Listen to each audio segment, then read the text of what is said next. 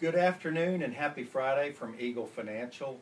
After flirting with new highs on the year, again this week with the S&P 500, the broad U.S. stock market, stocks turned down about 0.4% today to close out the week up nearly 1%. So the S&P 500 is up year to date, a little over 21% on the year. So we're still on track for a fantastic year. There was little in the economic news headlines this week to really continue these violent swings in the stock market other than the mess that we have in Turkey, although Trump was able to coerce Erdogan into a 5-day ceasefire. So we'll see what happens next. It also looks like, one of the things I found interesting is that we have a lot of expensive equipment on the ground over there, and it looks to me, from my observation in the news headlines, that we did some airstrikes over there to blow up our assets so that ISIS or the Soviets or Turkey won't be using our military assets in the future. You mean the Russians?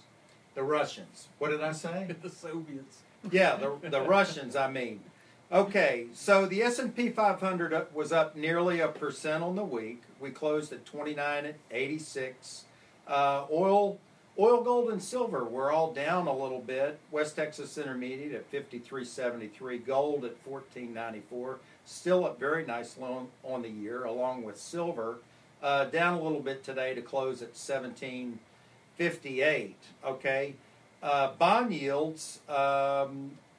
With the Fed entering into the short-term repo market to provide liquidity, you can call it whatever you want to. We think there's quantitative easing going on there again in an attempt to steepen the yield curve.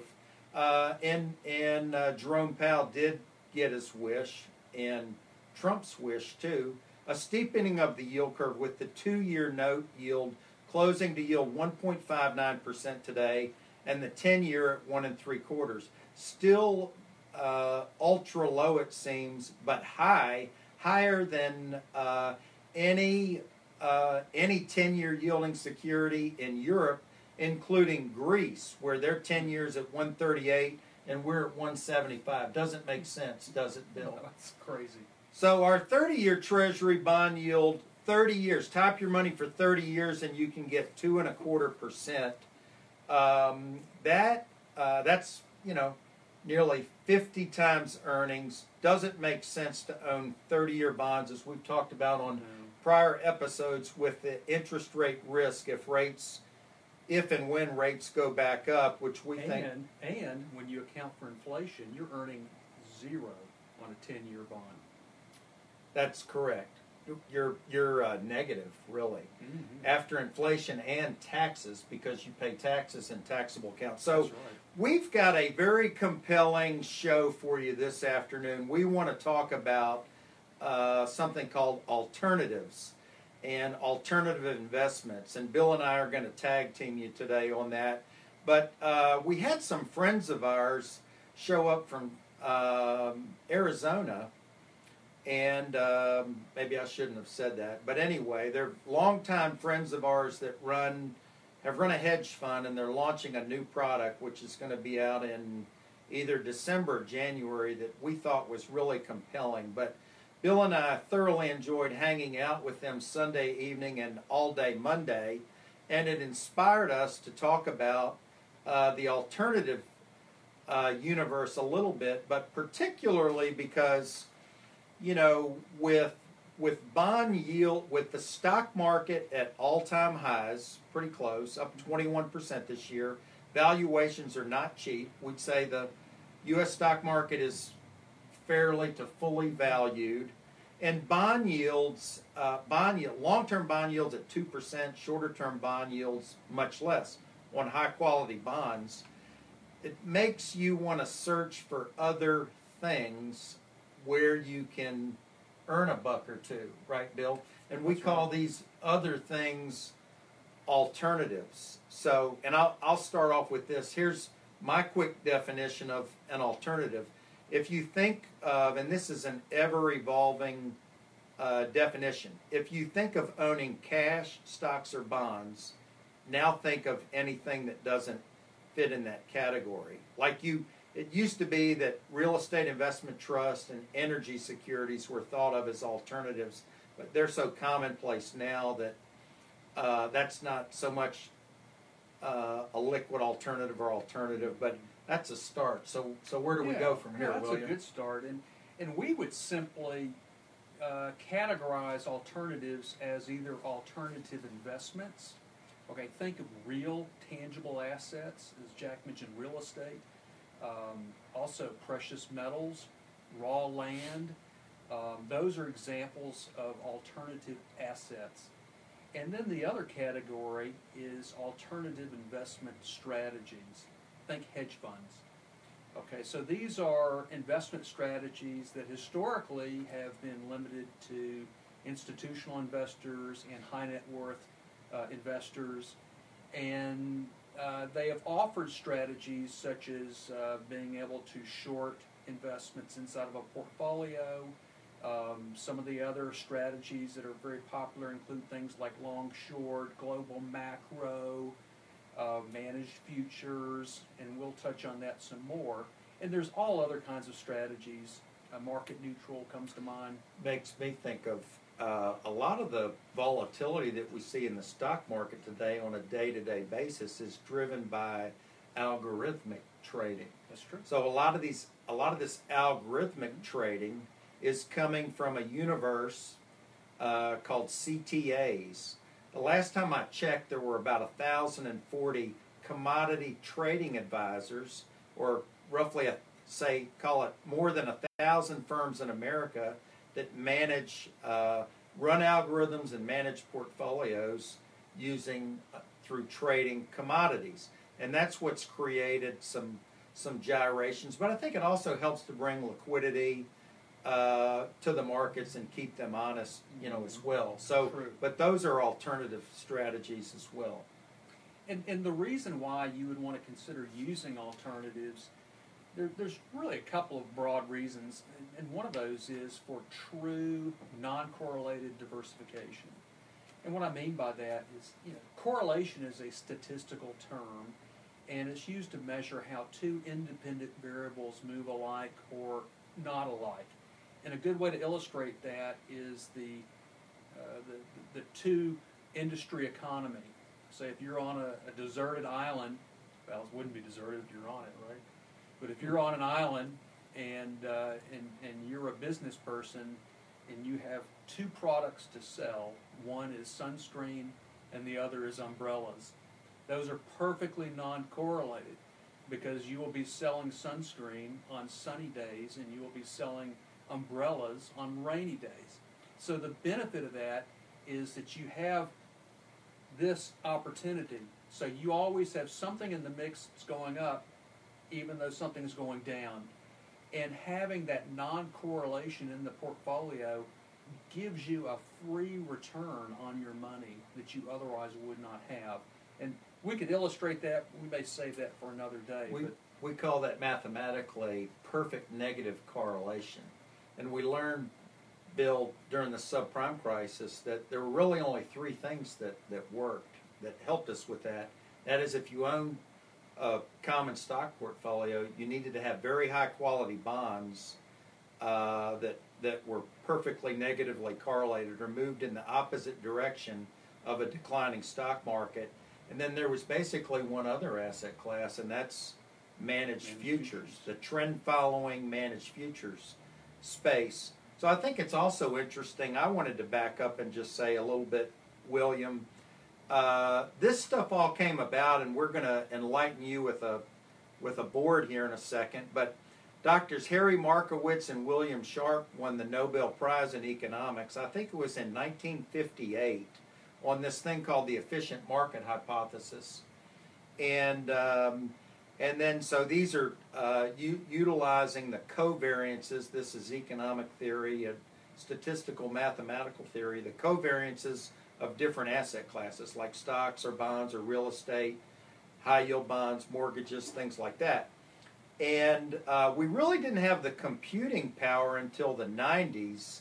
And then Wall Street came out with these, what we call optimization programs, where you could bring in your statement, and you could do that with us today even, and we could plot out your portfolio and show you whether it was efficient or not.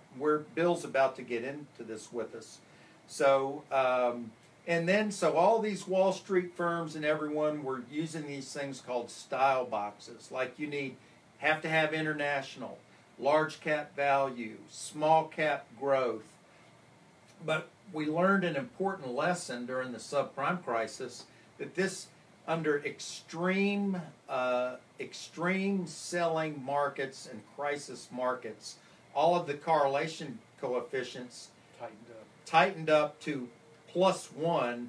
It means that you weren't really getting diversification benefits, because with a correlation coefficient of +1, it means that all of the sub-accounts or all of the different asset classes in your portfolio are moving in the same direction at the same time, and in a bad market, not so good. Everything sold off. So where do we want to move to the board over here, William? Before we do that, going back to just the alternative investments in general, and how historically these types of investments have been limited to institutional investors and high net worth investors. This whole area has opened up. I believe it was 2011, perhaps, something like that, around there, when we started seeing these investment strategies being offered and opened in mutual funds. So as before, you could only access many of these strategies if you were high net worth, if you had a very high level of money to put into the strategy to meet their minimum investment requirement, and you'd have to be willing to forego liquidity. Well, because these strategies are now offered through open-end mutual funds and even exchange-traded funds, you can access them without the big requirements up front, and you have daily liquidity. And paying a 2% fee with 20% of the profits. Or in other words, that's what it was before. Yes. Correct. If you earned a 10% gross return, the 2 and 20 strategy would keep 4 of that, and you'd only net 6. Correct. So we've had a huge evolution here, an influx of hundreds or even thousands of mutual funds or 40 Act funds and ETFs. Many of them we would call, pardon me, crap, doggy poo-poo. But with competition, the expenses have come down. We can get them now without commissions. Charles Schwab eliminating transaction fees, and with very reasonable expense ratios. Well, I would say that we are experiencing a Darwinism effect in the alternative investments space. It is survival of the fittest.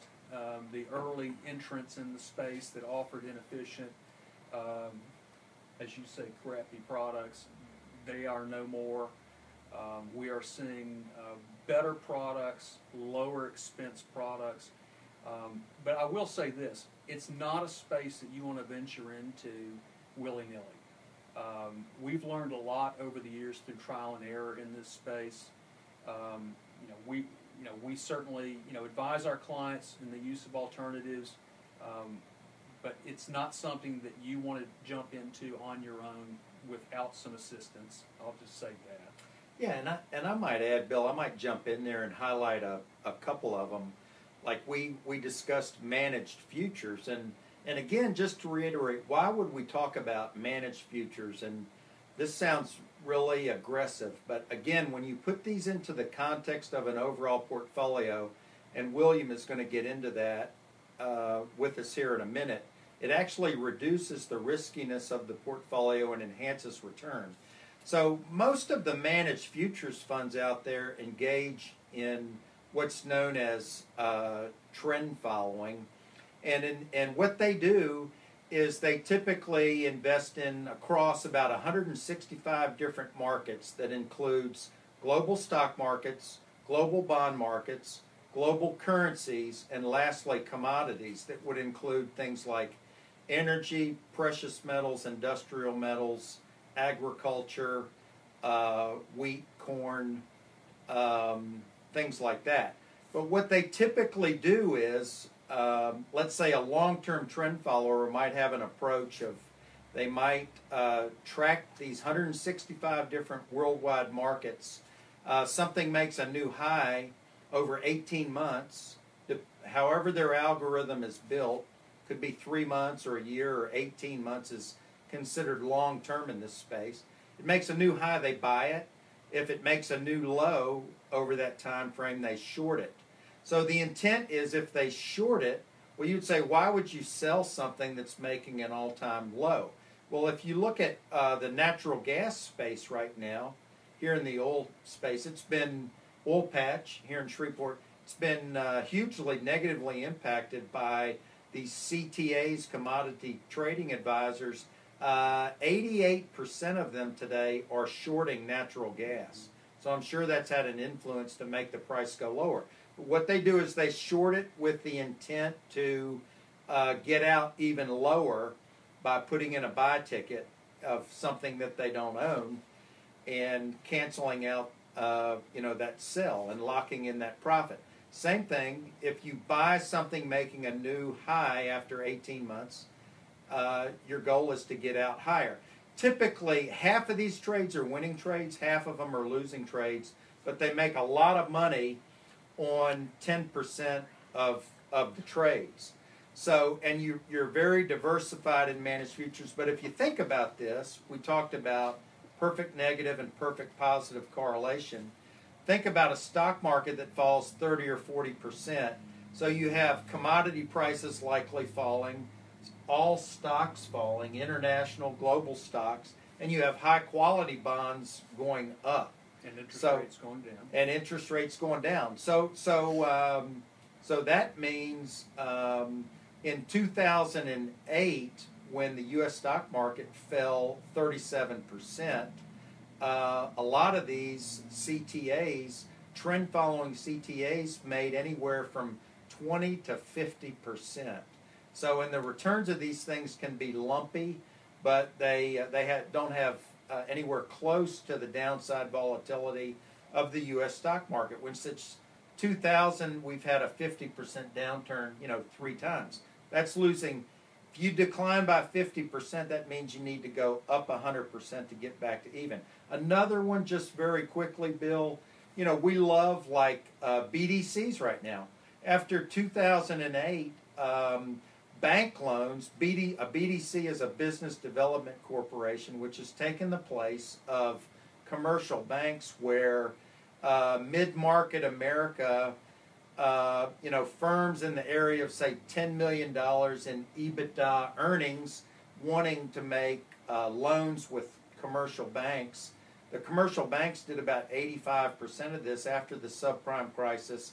We had a lot more regulation in that space.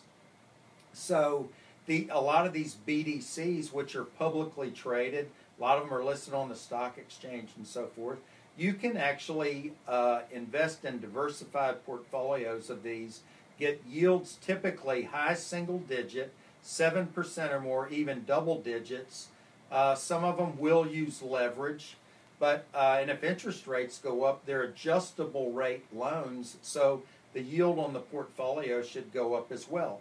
And as Bill pointed out, there are a million different types of alternatives out there, and those are 2 types that we're utilizing right now. So if any of our viewers would like to discuss this any further, give us a phone call. But let's continue on with our efficiency conversation, Yes. William. Let's really geek out.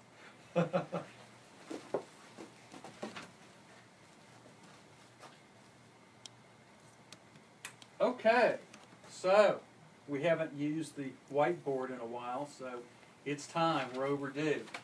This here is an illustration of the efficient frontier curve.